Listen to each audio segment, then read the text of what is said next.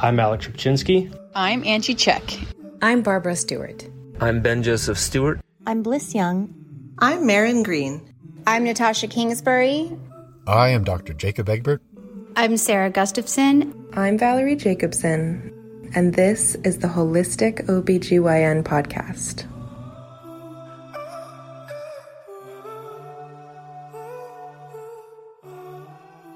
Hey, what's poppin', everybody? This is the Holistic OBGYN podcast. I am Dr. Nathan Riley. I'm an OBGYN. I'm a hospice and palliative care doc, and I am bringing this podcast to the masses in order to provide additional tools to women out there seeking healing, specifically awakened women. This is where they go, to my practice, to this podcast, for a more comprehensive approach to women's healthcare. And that means that I put my allopathic toolkit up here on the top shelf, which includes birth control pills and pharmaceuticals and surgeries and all of that stuff, and making room for and adding other tools to my repertoire. A lot of tools that I use in my practice that are better described by experts who specialize in those specific modalities. So this episode with my friend Valerie Jakobsen is no exception. She is a Chinese medicine doc who nearly made it through the training and then, had some COVID vaccine sort of requirements come up when she realized, man, I don't need the paper on the wall. I have the skills. I've got the feng shui, the astrology, the herbalism, the acupuncture. I've got all of that background. And I'm going to bring it to the world and start working with people. And so she is, she's young, she's fresh, she's energetic, and she brings a certain pizzazz to the landscape of women's healthcare that is, I think, unrecognized. We have to consider Chinese medicine is roughly 6,000 years old. And when you hear traditional Chinese medicine, that's actually like a contemporary Western take on Chinese medicine. Valerie has a great appreciation for the historical practice of Chinese medicine, which really comes back to a practice of balance, right? Allopathic medicine's only a couple centuries old, really, in the way that it's practiced. We can draw a lot of great wisdom from the practice of Chinese medicine, let alone the practice of Ayurvedic medicine, which gets into the chakras and Tantra and yoga. That's like 16,000 years old, right? So what I'm trying to illustrate for you is that if we can acknowledge that there's perhaps more to healing than what we've been told within the conventional medical model, then we're all going to be better off. And the women in our lives are going to be better off. And if we can help women heal, we can help the world heal. So I hope you enjoy this conversation with Valerie. As always, it's important that I remind you that this is not a medical podcast. This is not a replacement for the advice given to you by your doctors. If you are seeing a doctor, just take this as information, education, and you can weave that into the information your doctor is given. You can ask questions of your doctor. Unfortunately, many conventional Western medical doctors, the DOs and MDs, do not practice in such a way that honors some of these older traditions. But I'm telling you that this is where it's at. This is where we should be turning to these older traditions for the rebalancing and helping us return to a state of homeostasis with regards to our patients and our environment. So without further ado, I'm going to whip up some Organifi green juice here, and I'm going to sit back and listen with you into my conversation with Valerie Jakobsen.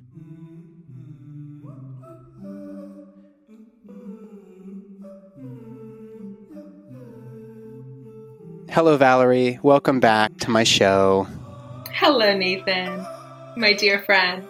If people listening didn't hear Valerie's earlier episode, I want to say it was like episode 8 or 9. It was really early on. And I asked you the 3 questions, the 3 things you want the world to know about caring for women. And at like minute 30, it was like, gosh, we haven't even gotten into you and what you do. And as you know, my audience is really looking for alternative ways to manage women's health issues apart from just birth control and surgery, which is really what OBGYNs do. It's not to say that those things are bad or unnecessary. It's just that they are overutilized within the conventional system.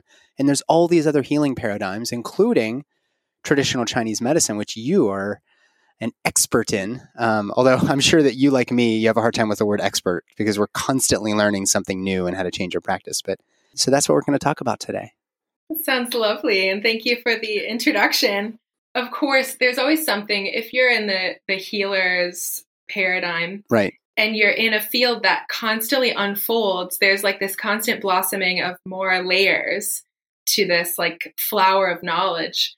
And I think the best sort of, for me, the thing that draws me to like a wise leader such as yourself is that you have this openness and this thirst for unpeeling more layers. So there's never like this finished point as long as we're on this physical earth.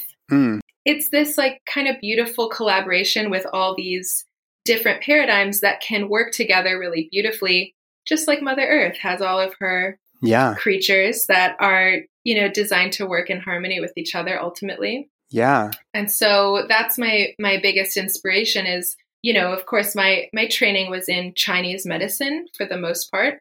And I went to a school that has sort of a strong Western component to the training as well. So that scope is sort of like acupuncture, herb pharmacopoeia, Chinese diagnosis, and these sort of traditional holistic ways of looking at the body.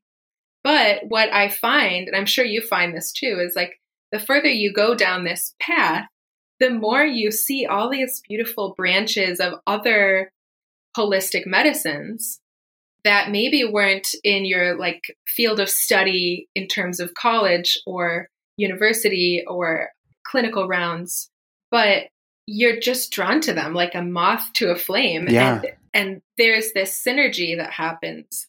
And I feel that with so many different, and of course you can always take bits and pieces that you resonate with and that add value to your life. And that's my hope for all the women that I work with, is not that there's this one right answer for their health and I have the keys, or someone else has all the keys. It's really more like, what are some helpful frameworks that allow us to look at our body and the landscape of our body in a way that's helpful to our vitality, Right. rather than disempowering or rather than fracturing the spirit from the body and these sum of parts. And we've talked about that before, like this machine mentality. Right. I think that's very unhelpful.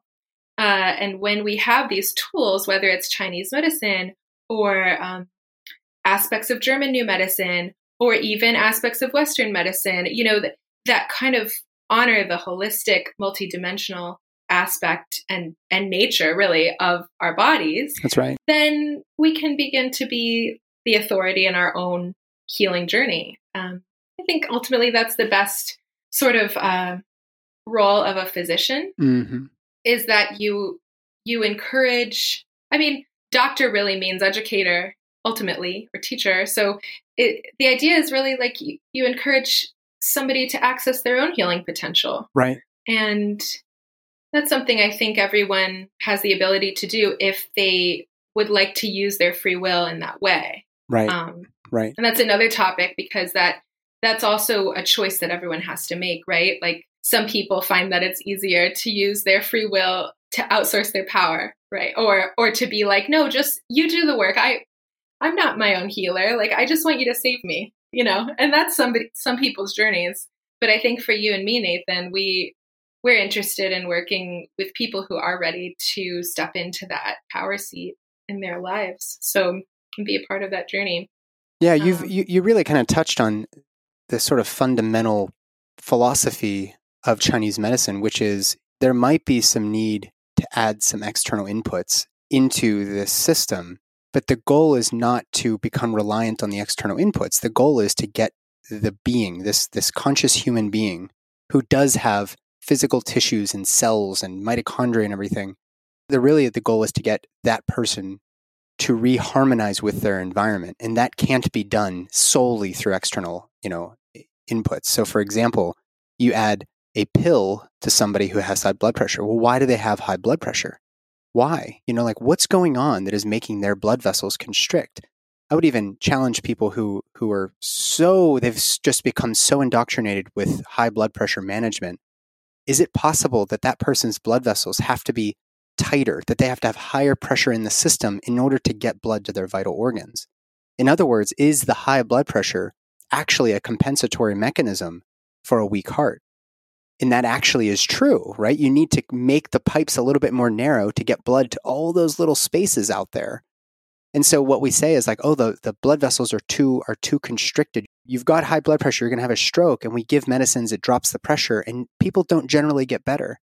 So what then you need to ask is, well, why is the heart not functioning at maximum capacity? Are they, nourishing themselves with the right foods, with the right herbs? Are they out of balance from a nervous system standpoint? And Chinese medicine starts with that question, what is out of balance? And perhaps, yes, you still need to add something external, but you don't become reliant on that. That is just a tool to facilitate your body healing itself and getting back to homeostasis. Am I summarizing that pretty correctly? Oh, yes. That's such a great summary. And I love what you said about so there's this relationship with these external tools that we can use to bring our body back into harmony. Optimally, ideally, we're using tools that reach the root of the issue and correct it. And the problem with a lot of these certain prescriptions that are artificial, it's a Band-Aid. It doesn't get to the root. It doesn't ask, well, why is the body modifying itself in this way? Could it be a protective mechanism? And most often, the sort of mindset in the Western world is like, well, it's just dysfunctional. We just have to correct it. It's, there's not really this asking of, well, what if the body's actually trying to do something helpful here? And if we listen very closely, maybe then that will lead us to the root of what the modification or what we're considering dysfunction is actually there for. So, for example, in Chinese medicine, we have this idea of a latent pathogen. So if there's something going on, let's say there's some inflammation, and instead of storing that in the heart or the vital organs, the body decides to push it to the least important, sort of least vital areas, which could manifest as arthritis in the extremities, right? And so when we reframe that modification as, okay, well, actually, this might be the body's attempt at putting it somewhere further away until we have enough, I guess, chi or vital energy or resources to deal with clearing out that latent pathogen. And the pathogen can be, there's all these different ways of classifying pathogens in Chinese medicine, but it can have an emotional, energetic root. Oh, yeah. So that's another thing that I think really completes the system is, we're not just looking at oh, did you get an infection, on a physical level?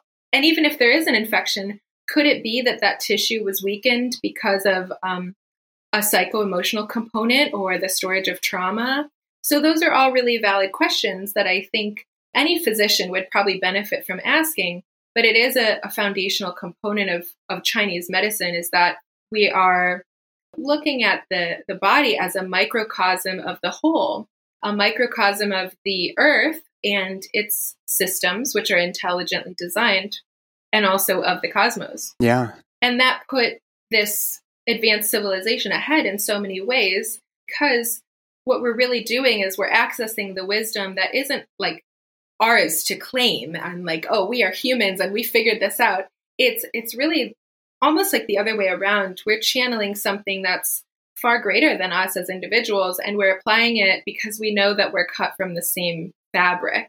I always say that, oh man, I wish I would have been a midwife. That's my deepest, darkest secret. And I say that tongue in cheek because I love midwives. The more that I get to know you, the more I think, God, I wish I would have been a Chinese medicine doctor, because that's exactly how I view everything. Well, what I think is beautiful, Nathan, though, is of course, I have those thoughts about other forms of medicine as well. And it's part, I think, of our just continuous learning process. We want all these, but the beautiful thing is that it's not just Chinese medicine that has this view. It's all these other ancient wisdom traditions across the world. So that was my field of study, so I can comment on it. But it's I feel that the ancient, wise, evolved civilizations all had this wisdom, and they just applied it in the ways that worked for that particular civilization at that time. Of course, what you do, I think, is so special because you're bringing all of these medicines into a space where we can share and examine and make it into this kind of complete soup of medical options and options for healing, like the mind, body, spirit. Yeah, totally. You're a great connector for that.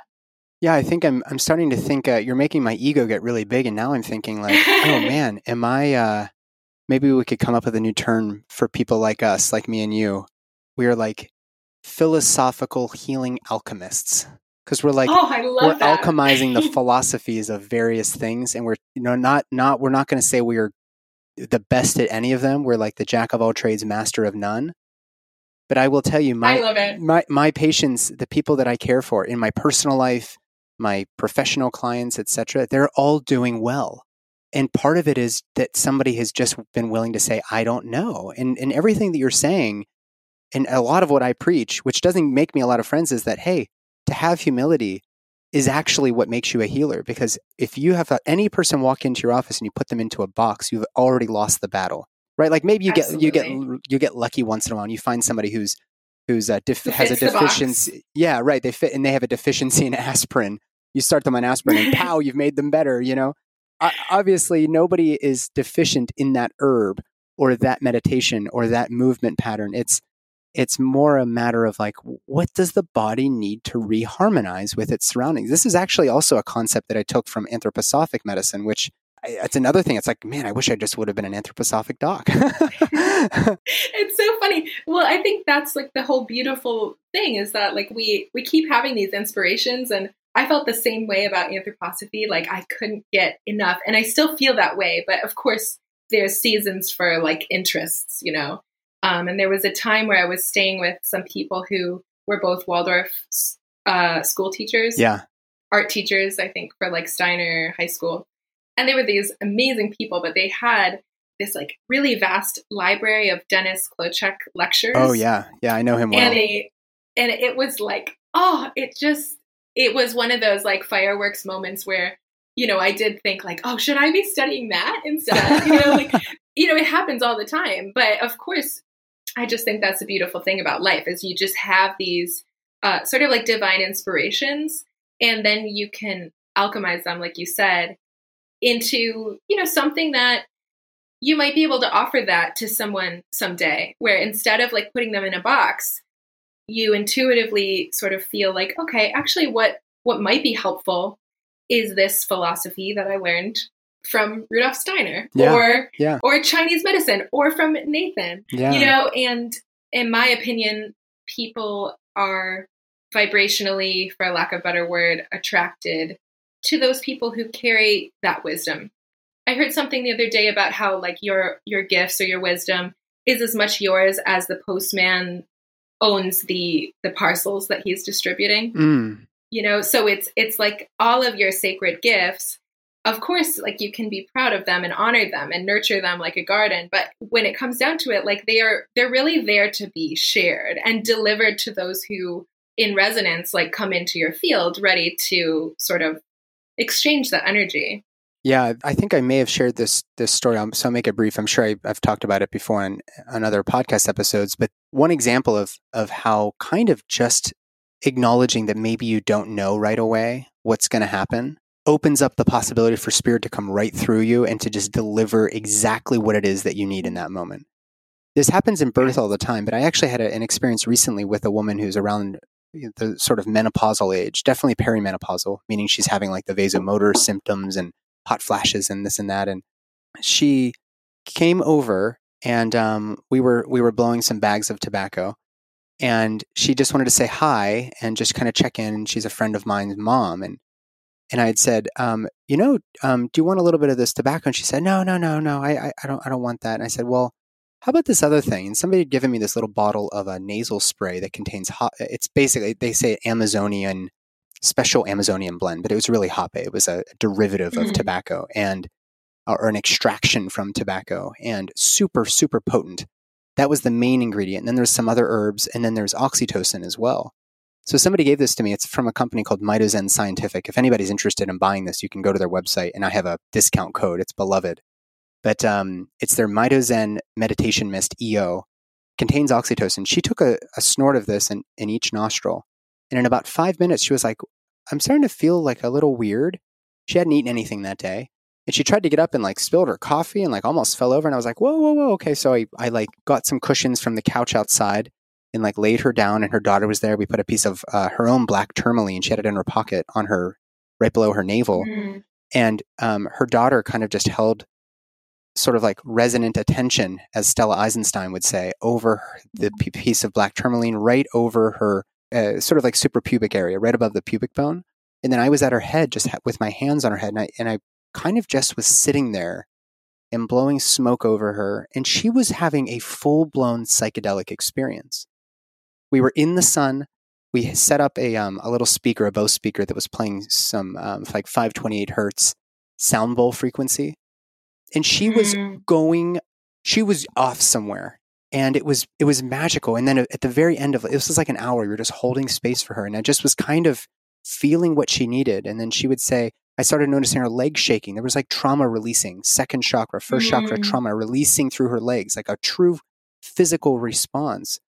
And then she sat up and she looked in my eyes and she was like, I am seeing Christ. Now, she was not saying Nathan is Jesus or whatever. She was saying like she was experiencing Christ consciousness in that moment. And then she started bawling, like full-blown tears.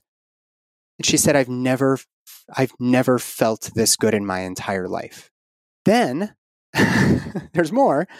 Then we all started just howling at the sky, like making random animal noises. It was this total release for the whole group. And she left, and she has told me time and time again since that moment, like, thank you for just being there with me. Like, her body needed to process something. Something was emerging and needed to express itself, and she just needed somebody to hold space without her having to do anything. And that is not something I learned in medical school. None of that I learned in medical school, especially holding space, because if you don't have the answer or the mechanism as to why something's happening, then you fail the test. And so you'd never want to admit you don't know. And so I kind of wanted to present that and throw the ball back to you. Like, what do you think about that? She also, by the way, described that like an angel, the biggest angel she had ever seen, came over top of us with these giant stretched out wings, the most beautiful angel she's ever seen. And it was a deeply, profoundly healing experience for this woman. And I would say that she had some trauma pent up over the last 2 years. It was released physically, emotionally, spiritually. She had a total opening up of her lower chakras, below the heart we're talking. But I'm curious from your standpoint, like, how does that experience settle within you? Wow. It's such a beautiful story. Thank you for sharing. Well, it actually kind of makes me recall some of my similar experiences. So when I was going through my educational experience at my Chinese medicine school, there was an energy healer that lived like right across from the school. Like you could see, we would park on the streets, and often I would park like in front of her place without knowing that it was her place. And I ended up seeing her for, kind of one of my early energy medicine experiences, maybe my second or third experience with energy medicine. And she's actually the woman I learned Reiki from. But so she's there facilitating different kinds of like energy healing arts, including sound bowls and Reiki and intuitive sort of medicine. And for me, I believe in like spirit guides. I believe in spiritual realm. I believe that we all have ancestors and divine beings that are supportive to us as we journey through this physical dimension. One of the times that I was seeing this energy worker, her name was Cinnamon, she said, I was on the table ready to receive energy work, and what came back was, your guides have been waiting for this moment so that they could work on you. And I felt all of these things happening in my body, and she was like, Val, like, I just stood back, like I that wasn't me. That was something else. And I couldn't even really see you. Like, you were so surrounded by your guides. And so what I got from that is sometimes wherever we're at in our spiritual journey, like sometimes we just need to be in an environment that's cohesive for this thing to come through, that's been wanting to come through for so long, but your body, mind, spirit, or guides or whatever has been waiting for the correct alignment in terms of like, who you're around, the environment, your state of relaxation, like your ability to receive at that moment. And then this beautiful healing can occur. And of course, this isn't like this new idea that you and me are coming up with. This is something that the wisdom traditions have been speaking about for millennia. But it's really beautiful to kind of experience it here in this modern 3D world. And to us, it's very miraculous. But my feeling is that it's how we're designed. And it's a matter of being in a position where, not only are you aligned for that experience, but you're also in a physical environment that can hold the potency of that experience. Because I think that's a big component, and that's something we might be able to weave feng shui into a little bit. But the idea that a sacred space, and in your case, was it your yard or like? Yeah, it was right on the back patio. Home, right? It was on the back patio. So in your case, the back patio may have been like conducive to hold the magnitude of that experience, right? Whereas like potentially, we have these other areas in our life that it may not have been the right environment to hold that. And then of course more importantly, you have the beings that are ready to hold that kind of transformation. And that's like you and, some of her guides seem to have come in. And so I just think it's this alignment that just beautifully happens sometimes, especially if we're able to surrender and let things come through us and trust, because that's really when the magic happens. It's sort of like the Michael Singer book, The Surrender Experiment. Like once you are really able to commit to that level of trust with the divine, then these things can happen and be facilitated. And what a miracle to be a part of that. So yeah, I really like that story. Beautiful. Valerie, we're going to take a very, very quick break because I need to get batteries for my podcast thingy and plug in my laptop because it's going to die. So I'll be right back, okay? Okay. Hey, everybody. Quick break here. I got to tell you about WaveBlock. They are one of our long-running sponsors of the show. They make these little stickers. If you're wearing earbuds right now and you aren't blocking some of that low-dose radiation from the powerful modems that are in these devices, you got to go to waveblock.com, get a pair of their stickers. They go right on the earbuds. If you've got your cell phone in your pocket, it's emitting EMF. It's got 4 powerful modems in the modern iPhone. And this is way more powerful than all the stuff that we used to carry with us, right?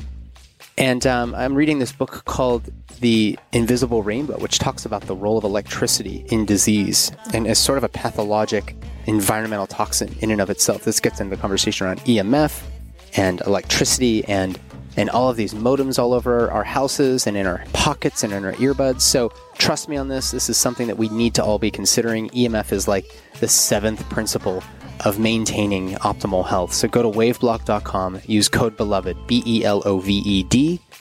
You'll save a whopping 25% on all of their products. Please support our sponsors so they can support our show. I wouldn't be recommending this product, guys, if I didn't try it myself and if I wasn't using it every single day. I'm using it right now. It's on the back of my phone.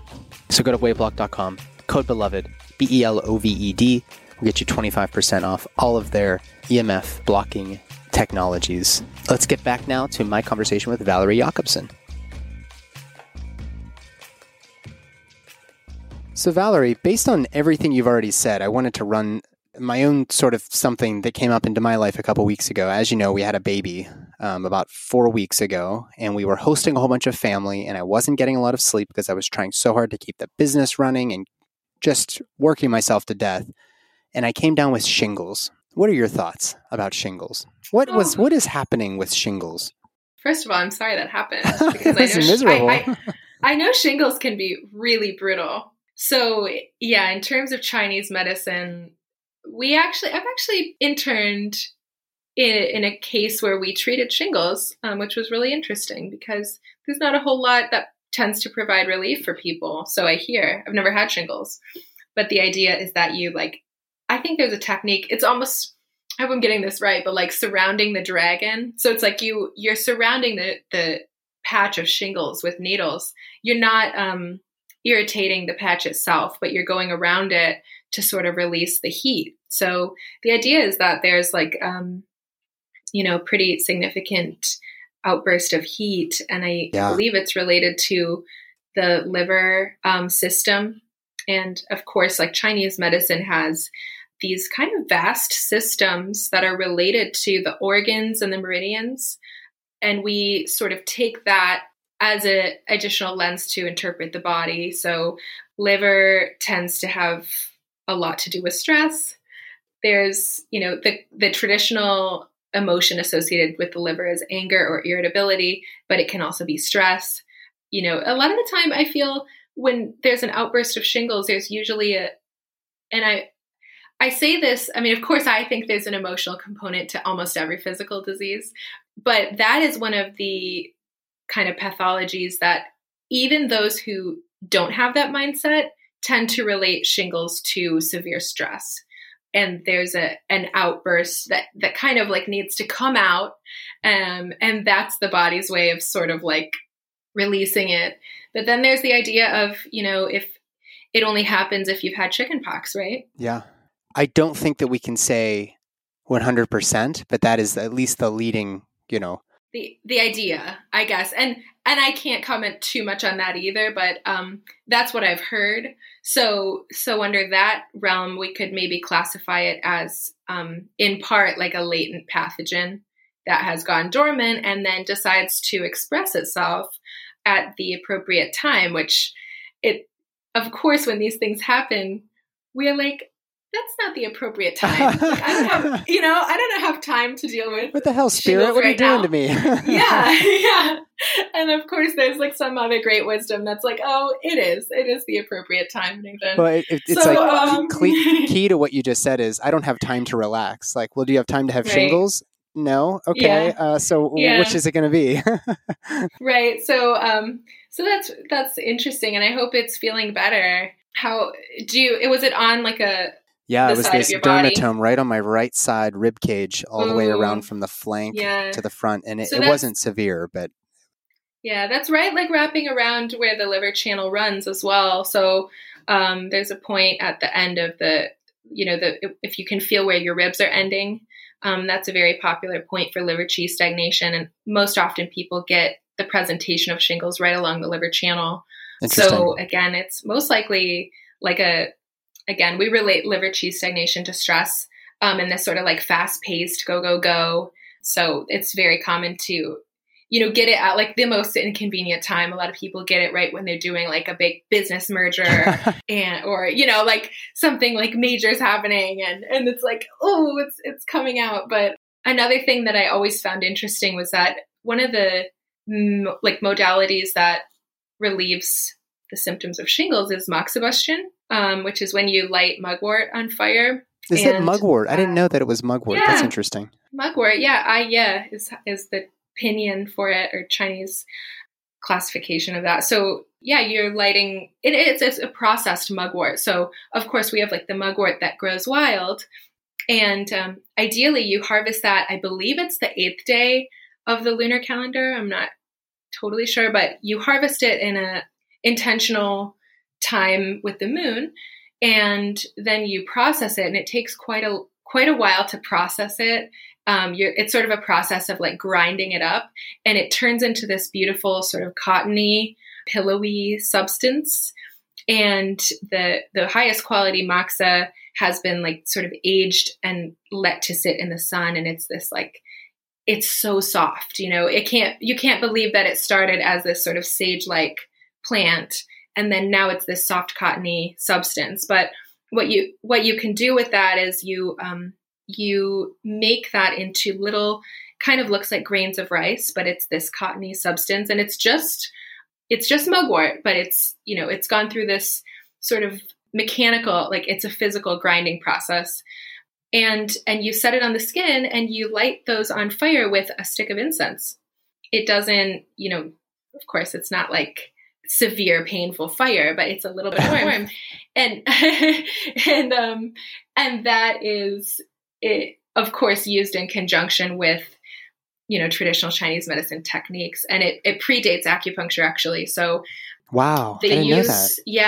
Yeah. So the use of the meridians, like, even the points are fairly recent compared to other aspects of Chinese medicine. So the original like sort of use of manipulating the energy through the meridians is using moxibustion. So it's I always thought that was interesting because of such a fiery pathology like shingles.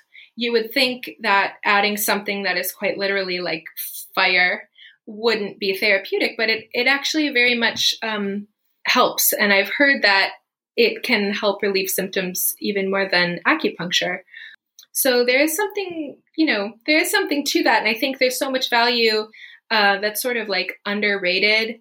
Acupuncture is taken like center stage, and then moxibustion is almost like an adjunct. But we forget that is so much of the roots of the whole system is moxibustion. So those are my very brief thoughts on shingles. On shingles.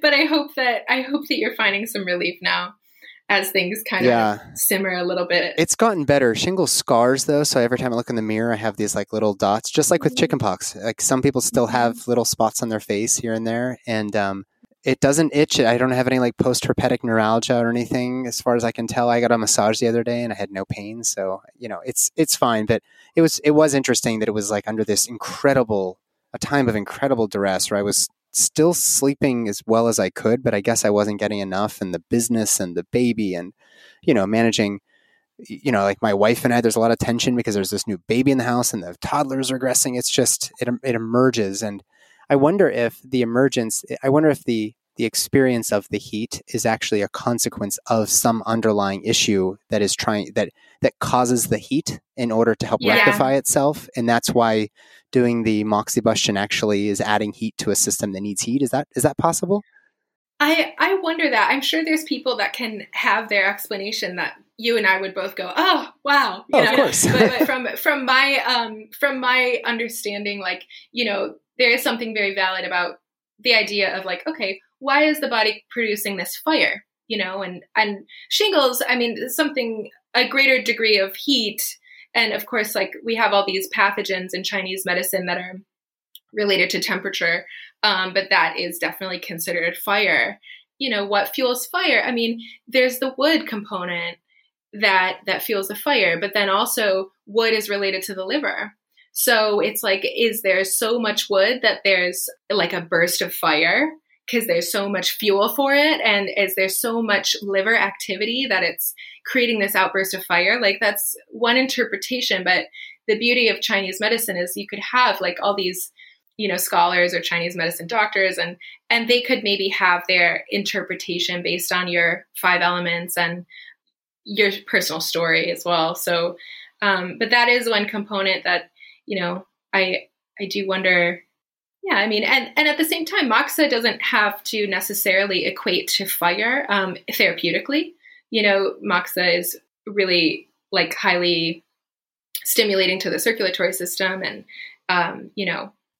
the immune system. And there's other lenses to interpret it other than just heat. But yeah, that's just something that I always thought, I wouldn't think to use something warm on a fiery. Yeah, sure. But it's also helpful for things like acne. And that's what we most often would consider damp heat, although there's other presentations. And moxibustion can be really helpful there. So yeah, it's all kinds of different uses. Well, let's talk a little bit about something specific in women's health. Not every woman is going to go through shingles, but let's talk about something that's super common, which I'm not even going to talk about as a problem. Let's just talk about a woman's cycle and how energetically things change with the seasons in very much the same way that for a woman, things change on a almost monthly cyclical basis. And how do you support women based on the Chinese medical, I don't want to say interpretation, but the Chinese medical paradigm of the cycles and the seasons? I love this. So many things in the body are related to the seasons. And of course, that kind of goes back to this Taoist idea that we are so intrinsically connected to this Mother Nature, sort of the cycles of life. Of course, there's the yin and the yang, and there's the seasons. And so most often you would relate the menstruation phase to winter, the post-menstrual phase, the follicular phase to spring. Ovulation would be summer, and the luteal phase, or like the premenstrual phase, would be autumn. So that's one way to sort of break up the cycle. And every woman, there's something so kind of special about the fact that women go through all 4 seasons every lunar cycle. It's not just, and I think there's something to that makes us a bit more in tune with nature. Right. Because, everything's happening every month, or like more correctly, every lunar cycle. If you're really sort of in tune with nature, menstruation tends to link up with the new moon. And some women, the full moon. But if we're classifying it with sort of the archetypes, menstruation would be related to the new moon, and ovulation would be the full moon. So that's like the winter and the summer, the yin and the yang.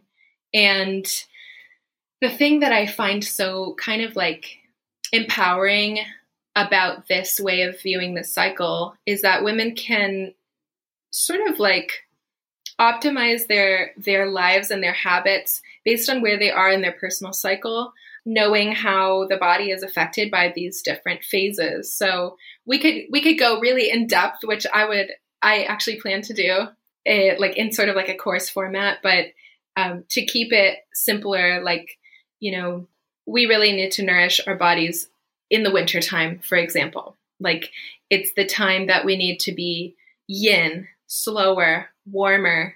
And same goes for the winter time of the cycle, which is the menstruation.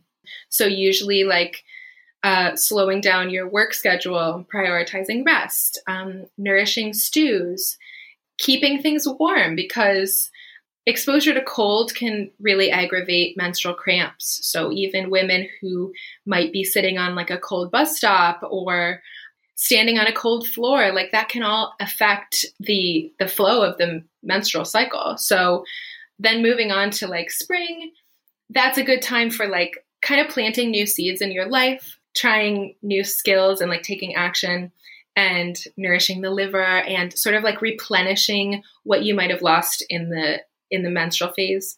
And then like following that, ovulation is like the peak yang time of the cycle for most women. So if they're going to do some kind of high intensity workout, it's smart to do it then. But it's not ideal for most women to do high intensity workouts on their period or even in the week thereafter, because that's a time for the body to nourish. And what I see with a lot of women, they're under this impression that like, as long as they push through, it's like this very like masculine kind of yang societal idea of like, oh, like I don't need to slow down for my period, like that's why we have Midol or, whatever. Or birth control pills. You don't even have to have you don't even have to cycle. Just shut it down. Right. Yeah. Right. And so the whole idea though, is that if you really want to live in harmony with your own body, it's advantageous to rest and do something more like yin yoga or just meditation or stretching during menstruation and the week after as you re-nourish the blood that you've lost. And I think it's worth mentioning that in the classics, they don't consider menstrual blood the same as blood in other parts of our body. So the word for that is actually tiangui, which means heavenly water. Yeah, it's so beautiful. So beautiful. So such a stark contrast to the sort of societal shame that we have with menstrual blood. Like it's dirty in some way, and just right. An inconvenient, dirty visitor. Yeah. It's like, it's such a beautiful thing. And heavenly water was considered to be sort of like a result of the kidneys, the dantian, this sort of powerhouse alchemy of our qi and our jing and all these beautiful things that allow us to create. So that's the other thing. I mean, you can have a whole creative process based on the menstrual cycle that's really supportive because, there's a time for reflection during menstruation. There's a time for planting seeds and gently re-nourishing after menstruation. There's a time for taking action and really going for it, which is ovulation. And that's like the creative peak. And of course, no coincidence that that's when we would conceive and create actual life. But for those who aren't trying to conceive, it's still a very fertile time for creativity. And then, of course, like you have the autumn phase, the premenstrual phase. Most women who have premenstrual PMS, premenstrual syndrome or symptoms or things of that nature, we would relate that to the stuckness of the liver chi. So the idea too is that, and I think we can relate to this to the chakras a little bit as well, but the idea is that if you haven't taken advantage of your ovulatory creation time, and if there was a stuckness there where you weren't really willing to express your creativity, your authentic sort of creative gift, then there's a stagnation of that energy premenstrually, a stagnation of the liver chi. I just made a connection. Within the tantric philosophy, the second chakra also corresponds with reproductive health, including the uterus and menstruation. And it's also the center, the chakra that will become sluggish if you're not expressing yourself creatively. So there's it's so beautiful. Yeah. And it's funny because I remember when I was studying Chinese medicine, like I always wanted to make these connections with Ayurveda and the chakras. And I remember a professor being like, don't do that, Val. It's a separate box. It's a separate toolbox. Like, but I think there really is something to be said about, just your own relationship to these different perspectives, because a lot of the time it does align. And so that, especially with the cycle, I think bringing the chakras into it really completes the picture. Yeah. But I always thought that was really beautiful because, not only are you syncing up with the lunar phase, because your menstruation if you're hormone free and you're paying attention to other hormone disruptors like artificial light, sleep schedules, things of that nature, you will sync up to the lunar phase. Your menstruation will sync up. What a powerful tool creatively. It's so much more vast than just conception or prevention of pregnancy. It's really a way to optimize your work schedule, sort of like your sacred dreams and your spiritual practice and all kinds of other things. Just your relationship with yourself as a woman. I think it's so valuable. So there's so much that Chinese medicine has to offer. But of course, I like to draw in all these other parallels as well. We can sort of layer it to make this big, rich chart. But yeah, for the most part, the idea is that to harmonize and have a healthy body, the menstruation and the entire menstrual cycle must be regulated. And if it is irregular, if there are menstrual symptoms that are pathological, then that should be corrected, because even if there are no other symptoms at the time, if that continues to occur, there will be other disharmonies down the road.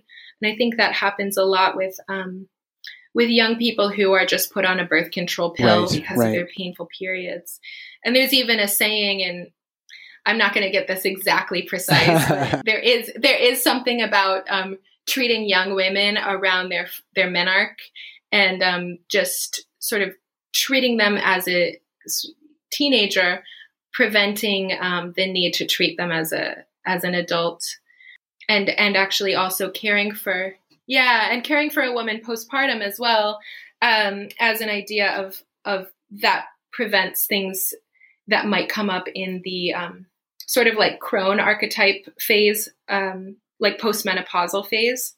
So there's a huge opportunity there, because after childbirth, the woman is so open, the uterus is so open. It has so much to do with these other systems in the body. And they actually relate that to osteoporosis. If the woman in postpartum wasn't given adequate rest, and if her womb wasn't given adequate warmth and protection, then that can manifest as osteoporosis after menopause. So there's so many ways to connect it, but I just think, menstruation is one of the opportunities to connect with that. I want to go back to something you said real quick. You said that when we have menstrual irregularities, it is important to treat those irregularities. And then you contrasted that with the approach of a birth control pill. I want to clarify, because I think I know, if I'm reading between the lines, what you're saying is we need to find the dysfunction that is leading to the menstrual irregularities and help to fix that energetically or otherwise, as opposed to just squashing the bleeding without addressing the fact that there is some imbalance here that's leading to this irregularity. Is that fair to say? Yes, that's exactly right. And I want to make it clear, like my main feeling is that every woman has the autonomy and full authority to just choose whatever she wants. And if that's birth control pills or anything in that vein, I think that's perfectly all right. But the problem is if someone's coming to you with menstrual pain and the only solution you provide is birth control pills and just shutting off ovulation, that's really not getting to the root. And that happens with so many women. And when they finally get off of the birth control pills, the root cause tends to still be there. And usually in a more aggressive form because it's been ignored for all of those years. So that's just something that I think is so valuable to consider when somebody's having, problems in that area. Yeah, absolutely. And sometimes addressing the root of the problem can be as simple as keeping the body warm around menstruation. It can be complex as well. And most of the time we'd use herbal formulas to correct more complex imbalances, but sometimes it can be simple and gentle. So I think that's also, so valuable because it's a kind of signature of the rest of the body. Let's talk a little bit. This is something you and I talked briefly about when we did our first interview. Let's talk a little bit about tobacco, because at the root of all of these, a lot of these modalities that you and I turn to in our own healing practices, there are plants, right? And I'm not talking about forks over knives. I'm talking about if we go into nature and we start asking the right questions, we're going to have some pretty profound answers come to us. And one way to do that, you told me, was to actually offer tobacco to the plants. So not to be redundant, but would you mind telling me again briefly what that exercise was like? Because I have told 100 people that, including my mom, who's concerned that I'm vaporizing tobacco. And I'm like, Mom, this is not grandpa's tobacco. This is some all natural goodness from a place where they are not adding all those weird chemicals and sugar and tar and other toxic crap and then rolling it into a little paper cigarette. This is a very, very different practice. And you heard about it and you were like, oh my God, let me tell you all about tobacco. So maybe the elevator speech, tell me a little bit about the practice, what you described as a tobacco related practice in communing with plants. I love this. So tobacco is one of my favorite subjects because I really like looking at things that are considered like unhealthy and unpacking let's unpack that a little bit. Like, is it unhealthy because of the way it's used and the things that it's mixed with? Or did the earth just grow this unhealthy thing? And so my feeling is that there's so much nuance always available to these kinds of substances, and so we're lacking nuance in our world. We really are. Yes, we are really lacking nuance, and I think we can all give ourselves a little bit of grace too, and that comes with curiosity, because so many of us are so punishing. Where it's like, oh, I just have this vice and it's just because I don't have willpower, but it's actually like, let's look a little bit closer. Maybe there's some medicine there that you're not getting in other areas of your life. Yeah. And I think that's true with all things that people consider to be a vice. Yeah, sure. But I don't think tobacco must always be considered a vice. So my experience with tobacco in part has been offering it to plants. When I was studying herb pharmacopoeia, and of course that's a lifelong study, but when I was starting out, we had plant journeys in Topanga, in these beautiful mountains, and they weren't psychedelic. There was no like kind of mind-altering stuff, but what happened was we were all given some organic tobacco, and we would place it as an offering at the root of a plant that was used medicinally. Usually a plant that we were unfamiliar with, because again, this was like early in our studies, but we would offer the tobacco. We would ask the plant for permission to harvest a leaf. We would wait for that answer. And if the answer was yes, we would take a little bit. And, there was a drumming, going on, like a ceremonial drumming. And we would, the whole process. Of course, it's more complex, but just to take you through a little bit, we'd ask for our spirit, like guidance of an animal to come through. And once we had that animal to guide us, we would travel down into the earthly realms.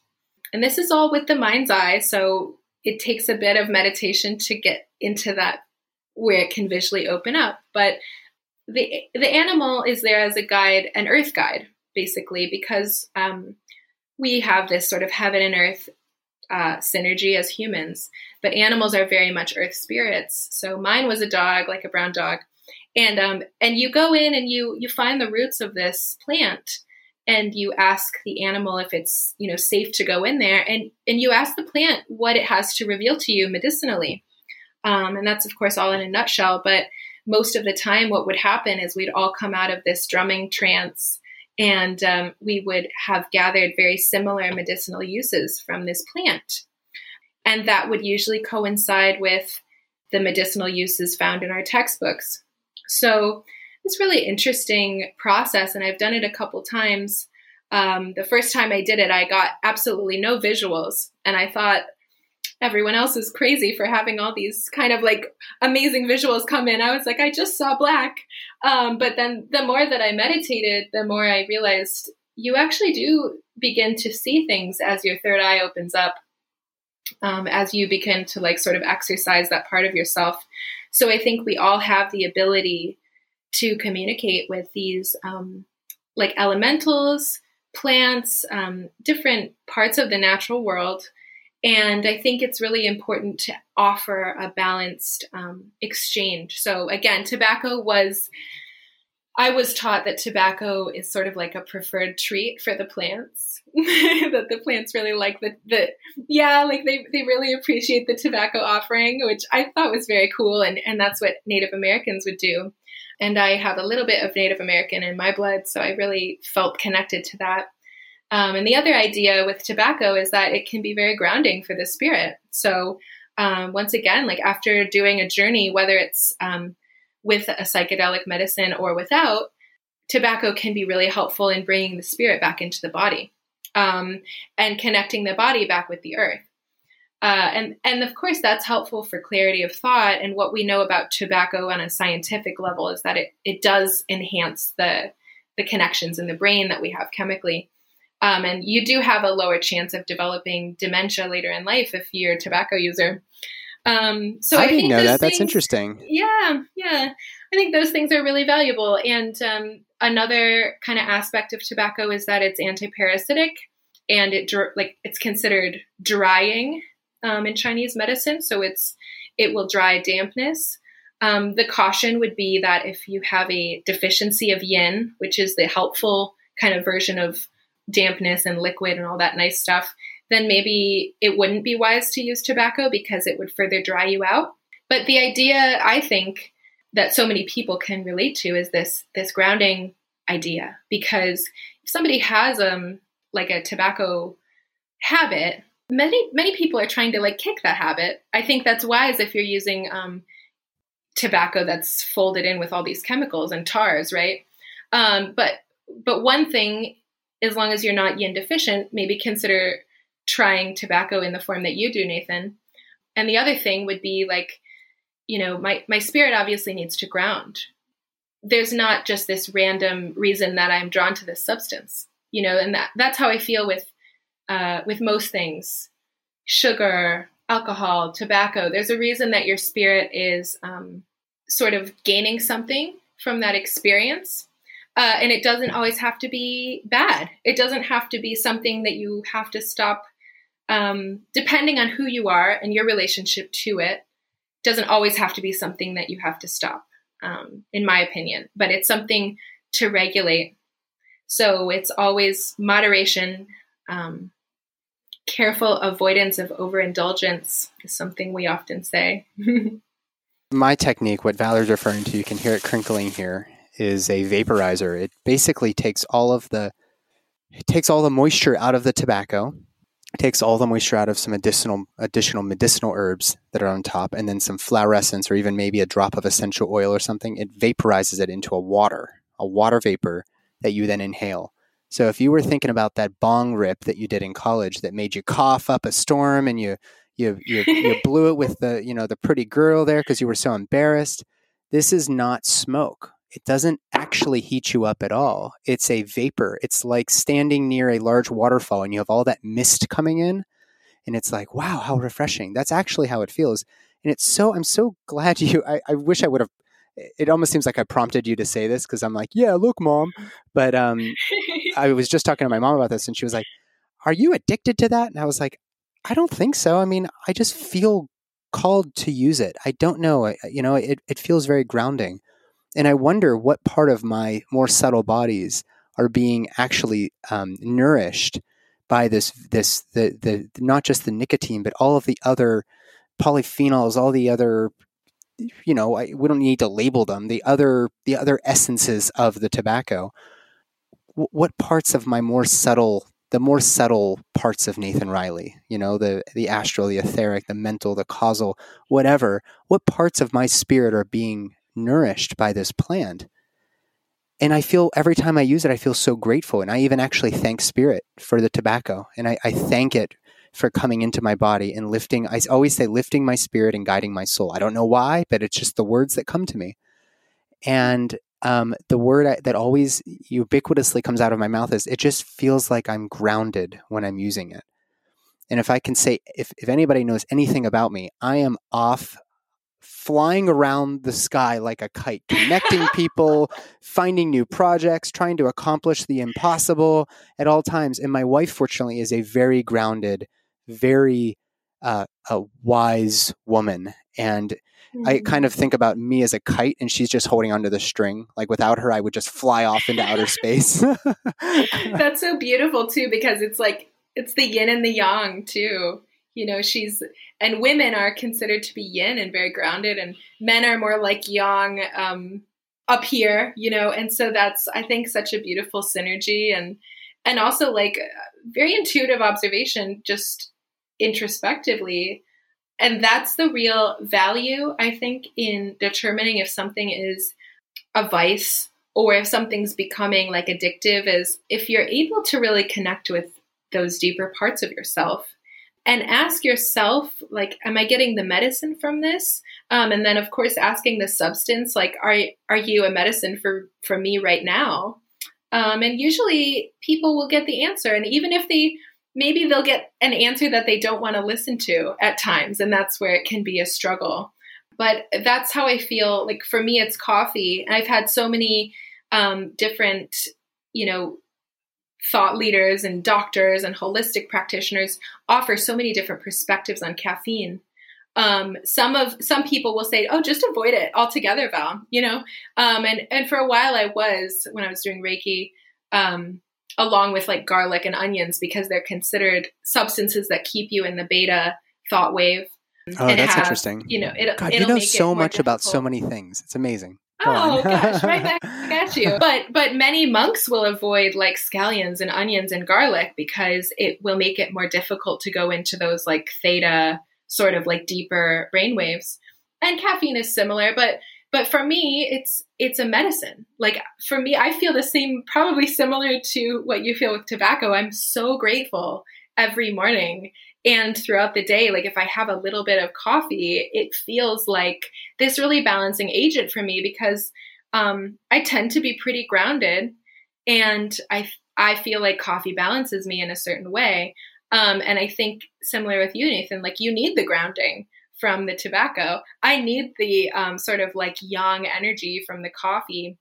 And of course, there's this idea of like robbing Peter to pay Paul. You have to be cautious about your like adrenal fatigue and, like actually creating those things authentically too. But I mean, we're here, we're in our physical bodies. Like to me, engaging with these substances isn't inherently wrong. It's the way that you use them in relationship to your like higher self. So as long as you're able to keep checking in without just sort of like ignoring your intuition, then I think any substance could be potentially useful. Yeah. Well, Valerie, we're going to have to do a third one. You've just got so much. Like I feel like you're like my partner in crime here in trying to figure out the world's problems. And what I love so much about you is you come to it with a place of you're highly intelligent, you're highly skilled in what you do, and you come at it with a certain humility. That humility is really the characteristic of the people that I like working with, because I've gotten in trouble so many times for saying I don't know. Like I said, in residency training, if you say I don't know, it means you didn't study hard enough. So you just make up an answer and hope it's right. And you may get the wrong answer and everybody else in the room didn't know either, but you're the one that gets punished. So when you're not allowed to say, I don't know, let me go and figure it out, then that like completely stymies our growth as healers and in whatever profession and no matter what your walk of life. So I really appreciate that about you. I think that we're going to grow and do some magical things in collaborations together. I hope in the near future. I appreciate you taking so much time and also dealing with some of our technical difficulties. So thank you. Do you have anything you want to share? How can people connect with you and find you if they wanted to learn a little bit more? Well, thank you so much, Nathan, for that generous just observation and all the compliments. I really appreciate it. And I feel the same about you.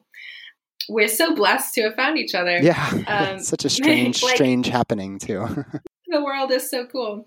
So to find me, I think it would be smart to put the links in the show notes once things are all official, because I'm still constructing some more websites. But it will be most likely silvermaplesociety.com. It could be .org. So when you put the things in the show notes, that will be the updated. Right on. This won't be going live for a few weeks, if not even cool. Into the new year. So you'll have plenty of time. Oh, yay. Okay. I actually am buying it tonight with Wix.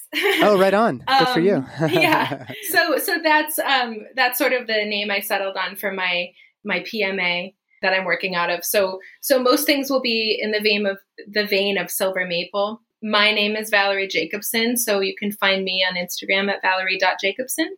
I also have a website, Valerie Jakobsen, but I'm thinking for most of my, sacred work, I will be using Silver Maple PMA.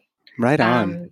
So we can put, it'll all be updated by the time it comes out. I'll send it to you very quickly, but I'm really, really excited for the new year. I love twos, and I've always looked forward to 2022 for that reason. Oh my gosh, yeah. So it'll be 1122. Yeah, like my little passwords when I was a kid always had like my dog's name and like a bunch of twos, So I've always felt very connected to twos. Yeah. And I think it's going to really be a beautiful year of like really engaging with our like sacred path and putting the rubber to the road and like expressing our true creativity, and hoping like to illuminate other people's creative light as well. Yeah. So I feel the exact same way. Everybody's like kind of doom and gloom every single time. It's like, another dumb year, whatever. 2020, 2021 wasn't any better. And it's like, guys, you have the opportunity to create right now. You have an opportunity to create literally anything you want, and it's going to be accepted by a certain niche of people. You don't have to sell it to, some big TV company. You can start a podcast, you can write a book, you can start a course. You and I are going to come up with courses. You could buy that dream domain. Like you could do whatever you want right now. It's awesome. True. It's an awesome opportunity. So cool. I know these past few years honestly have been like some of the best of my life because I've really decided to step into my own sovereignty as the world sort of like decides to attempt to like do a power grab. It's really brought me into another level of like self-mastery that I'm really grateful for. And it puts things into perspective. And why not now? Why not this year? If you're going to step into your authentic self and you're going to like put yourself out there as the person that you're here to be and, set those sacred boundaries and align with that higher version, then like there is no better time. The world needs thought leaders. The world needs more people aligned with their own light, taking care of themselves. So we always have that opportunity. It's convenient to pretend that we don't because of what's going on outside of ourselves. But that only lasts so long. And so after a while, like the medicine really is to be courageous and just bring yourself into the spotlight of your own life. So I'm so excited about what's to come for us and all of the creative ventures. Well, I'm very blessed to have you in my friendship circle, in my professional circle, and you've been so helpful to me, to my to some of the clients that I've had that you've helped me sort of wrap my head around, and I look forward to having you back on the show. Thank you so much, Valerie. Thank you, Nathan.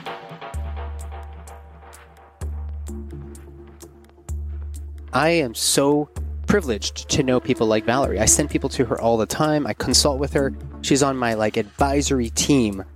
Sort of like, Valerie, I don't know what to do with this. What would you say through the lens of Chinese medicine? And even just her model alone of the yin and yang throughout the day, throughout the seasons, that is gold. I hope that you guys re-listen to this episode 100 times and really understand what we're talking about with rebalance. This is a concept within anthroposophic medicine and all of the ancient healing modalities like Ayurveda and Chinese medicine that you are not deficient in pharmaceuticals. You're not deficient in surgery. Your body is struggling to harmonize with its surroundings. So what can we do? We add more moisture, we add more heat, we add more whatever, and we help to rebalance the system. We give the body the tools in order to return to a state of homeostasis and get out of a state of disease. So I hope you enjoyed this conversation. My name again is Nathan Riley. I'm a physician. I have a practice, Beloved Holistics. At belovedholistics.com, you can work with me.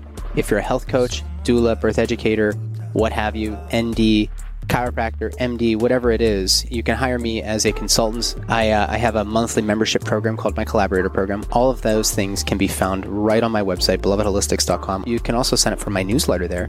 I release a newsletter every week with fun products, books, podcasts I've found, and I deliver it all in a nice little video for you. And you'll never be spammed, nothing like that. If you want to support the podcast, holisticobgynpod.com is where you'll find the show notes. You can also make a donation and get a wide range of free gifts as a thank you for your generous contributions. So that's again at holisticobgynpod.com. I will see you next time with another good friend of mine, Edith Ubuntu Chan, as she shares some extraordinary stories of healing, both for herself, her family, and her clients. She's also a Chinese medicine doctor, surprisingly. So that does it for today, everybody. Thank you so much for tuning into the Holistic OBGYN podcast. If you haven't left us a review, go to iTunes, leave a 5-star review. It helps people find us. It helps us rise in the rankings. We think we're putting out good work here. I certainly do, because I put together all the content. And if you're enjoying it, please leave us a review. And I'll see you next time on our lovely educational program.